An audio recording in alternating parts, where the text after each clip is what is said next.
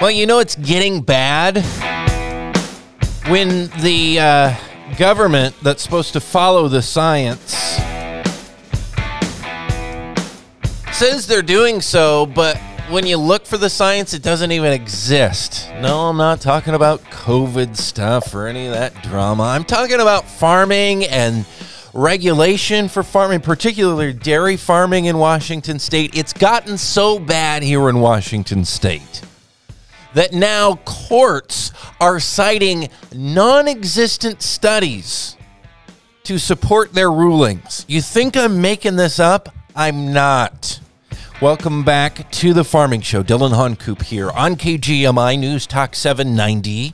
Glad to have you here on a Saturday morning to talk about farming issues here in Whatcom County, Skagit County, and across Washington State, as we do each and every Saturday morning. Literally, the study, the science, and I'm heavily using the air quotes on that, the study, the science to support a ruling of a Washington appeals court did not exist. They're using numbers that, as we find out, were estimates that didn't apply, and there was no study to support what they said they were doing. What are we talking about? We're talking about the rules for dairy farming, for manure, for compost, for things like protecting groundwater. It's an important thing to do. But we know there's been a lot of drama and politics around this issue, certainly here in Whatcom County and statewide as well, with their rules over CAFOs, CAFOs. I think the jury's still out on. And our guest, Jay Gordon with the Dairy Federation. Have we settled, is it a CAFO or a CAFO? Flip a coin.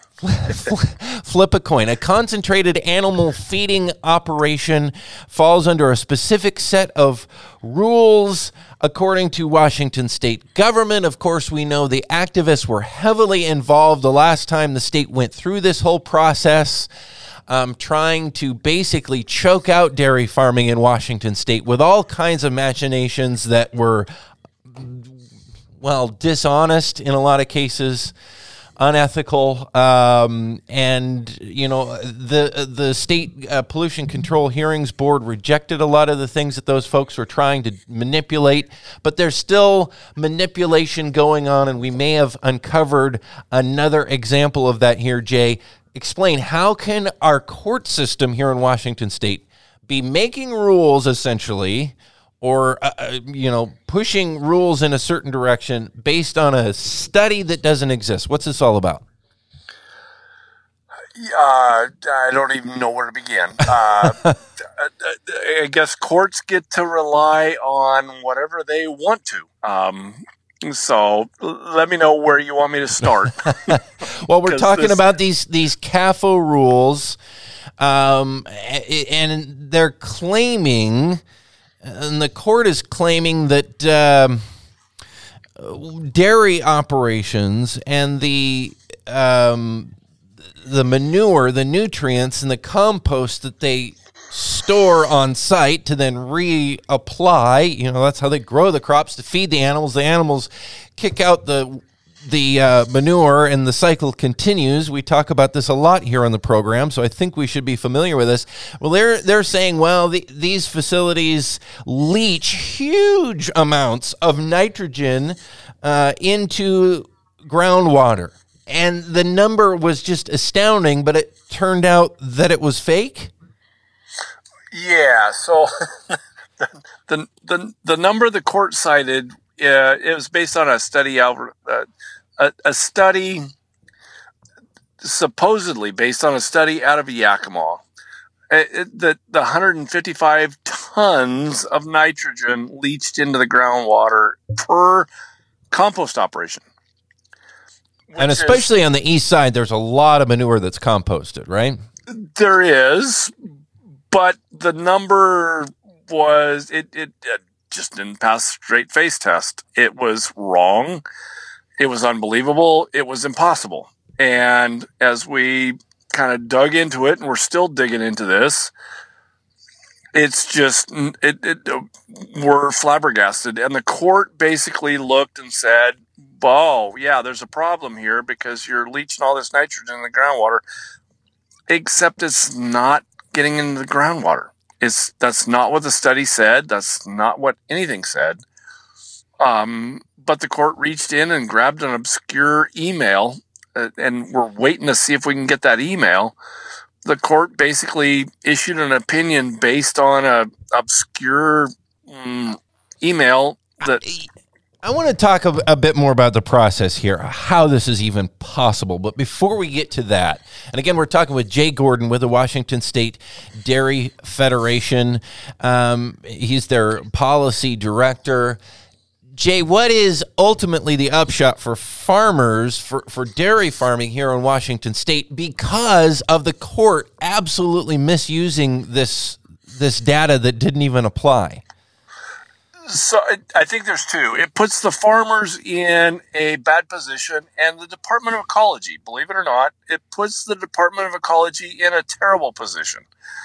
The court issued an opinion based on, I'll just call it a falsehood. We're trying to confirm that, but there's no way it's real numbers. And so the court said, you have to figure out how to have compost operations not leach nitrogen into the groundwater. But their decision and their opinion was based on a myth, smoke mirrors. Well, and basically they believe that there was this huge problem when there isn't. Exactly. So is this going to require a whole bunch of more ridiculous regulations and improvements and things that farmers are going to have to do in the areas where they're composting manure, or groundwater monitoring, if I recall, is kind of the initial big issue here that's being argued over?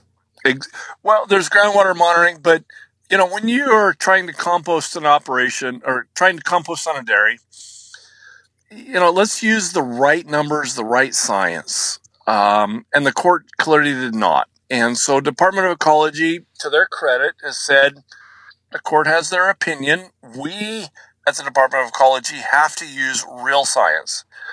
So over the next almost year, the Department of Ecology will have to tease out what the actual real numbers are, but they're stuck between this court ruling and what they need to do, and it's quite a dilemma. What do farmers do in the meantime? Because they don't even know.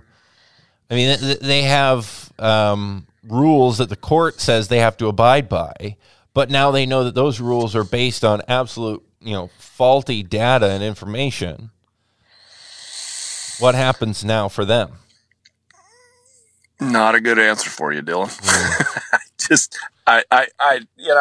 At some point you hope the court and the judges will look at honesty and data and say, "Oops," but this court clearly did not.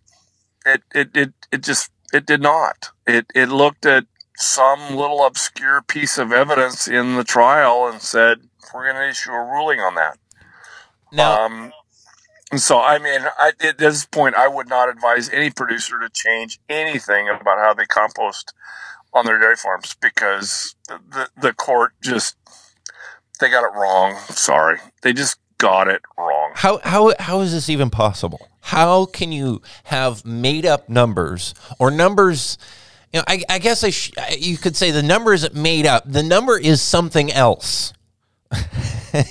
You can't say, oh, well, we have, 100 apples over here, and someone says, oh, okay, well, because you have 100 peaches. Well, no, we said apples. They're different things. You can't just apply a number to something else. How can that even happen in a system like ours? I think people tend to have more faith in the system that this kind of garbage doesn't fall through the cracks like this did. This is a first for me. You want to hope the judges look at, good information that's been cross-examined and scrutinized and, has a modicum of science integrity, And instead, this court seemed to have just grabbed some obscure quote from a corner of the submitted testimony and made a decision on it. And I will give the Department of Ecology credit. In the last day or two, we've asked Ecology, how are you going to comply with this court ruling? And they said, we need to use good, credible science and data, not made up stuff. And so bless their heart, at least right now, I'm going to hold them to it, that the Department of Ecology is going to listen to credible data, credible information. Apparently a court and judges don't need to do that. And like I said, this is a first for me. It really... I think folks who listen to this program know that I'm pretty darn skeptical, if not cynical, about our quote-unquote system. And our state administration in particular, and agencies and bureaucracies, and I just don't see them working very well. I see them being manipulated behind the scenes by people with, strong interests and lots of money and things that they're trying to accomplish. This just absolutely, takes my skepticism to a new low. Or high, however you want to measure it. How can you trust? How can you trust a government that does this kind of stuff? It's sickening to me. The good part, I guess, to counter your jaded cynicism, the courts seem to have hit a new low. But at least from what I'm talking to the staff of the Department of Ecology, they're going, we cannot follow the court down a pathway that does not use good, best available science. And the court did not. It picked out a back of the napkin calculation. Like I said, we're waiting to see if we can find more, a little more tangible proof of what the court found. Yeah. But yeah. I want to know, who did they get this from? What was going on behind the scenes of why they decided to pick out this number that basically created a problem or a perception of a problem where there was none by pulling a cherry-picked, unapplicable number and then making punitive rules. I mean, we're so far beyond even just legislating from the bench in a lot of ways here. We're legislating from the bench based on BS. And again, by the way, this is the Farming Show. Dylan Honkoop here, talking with Jay Gordon with the Washington State Dairy Federation about this, court ruling on dairy regulations based on a non-existent study. The science isn't there. And here,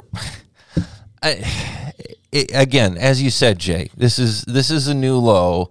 You sit back and you got to wonder, how did this all go down, and what's the game really behind the scenes? There's where my cynicism really starts. Is there a bigger game here?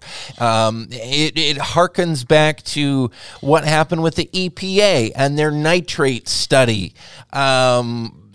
Non-study that happened in the lower Yakima Valley, where we find out later the methods that they used were designed to paint a false picture of what was going on with nitrates and dairy farming there.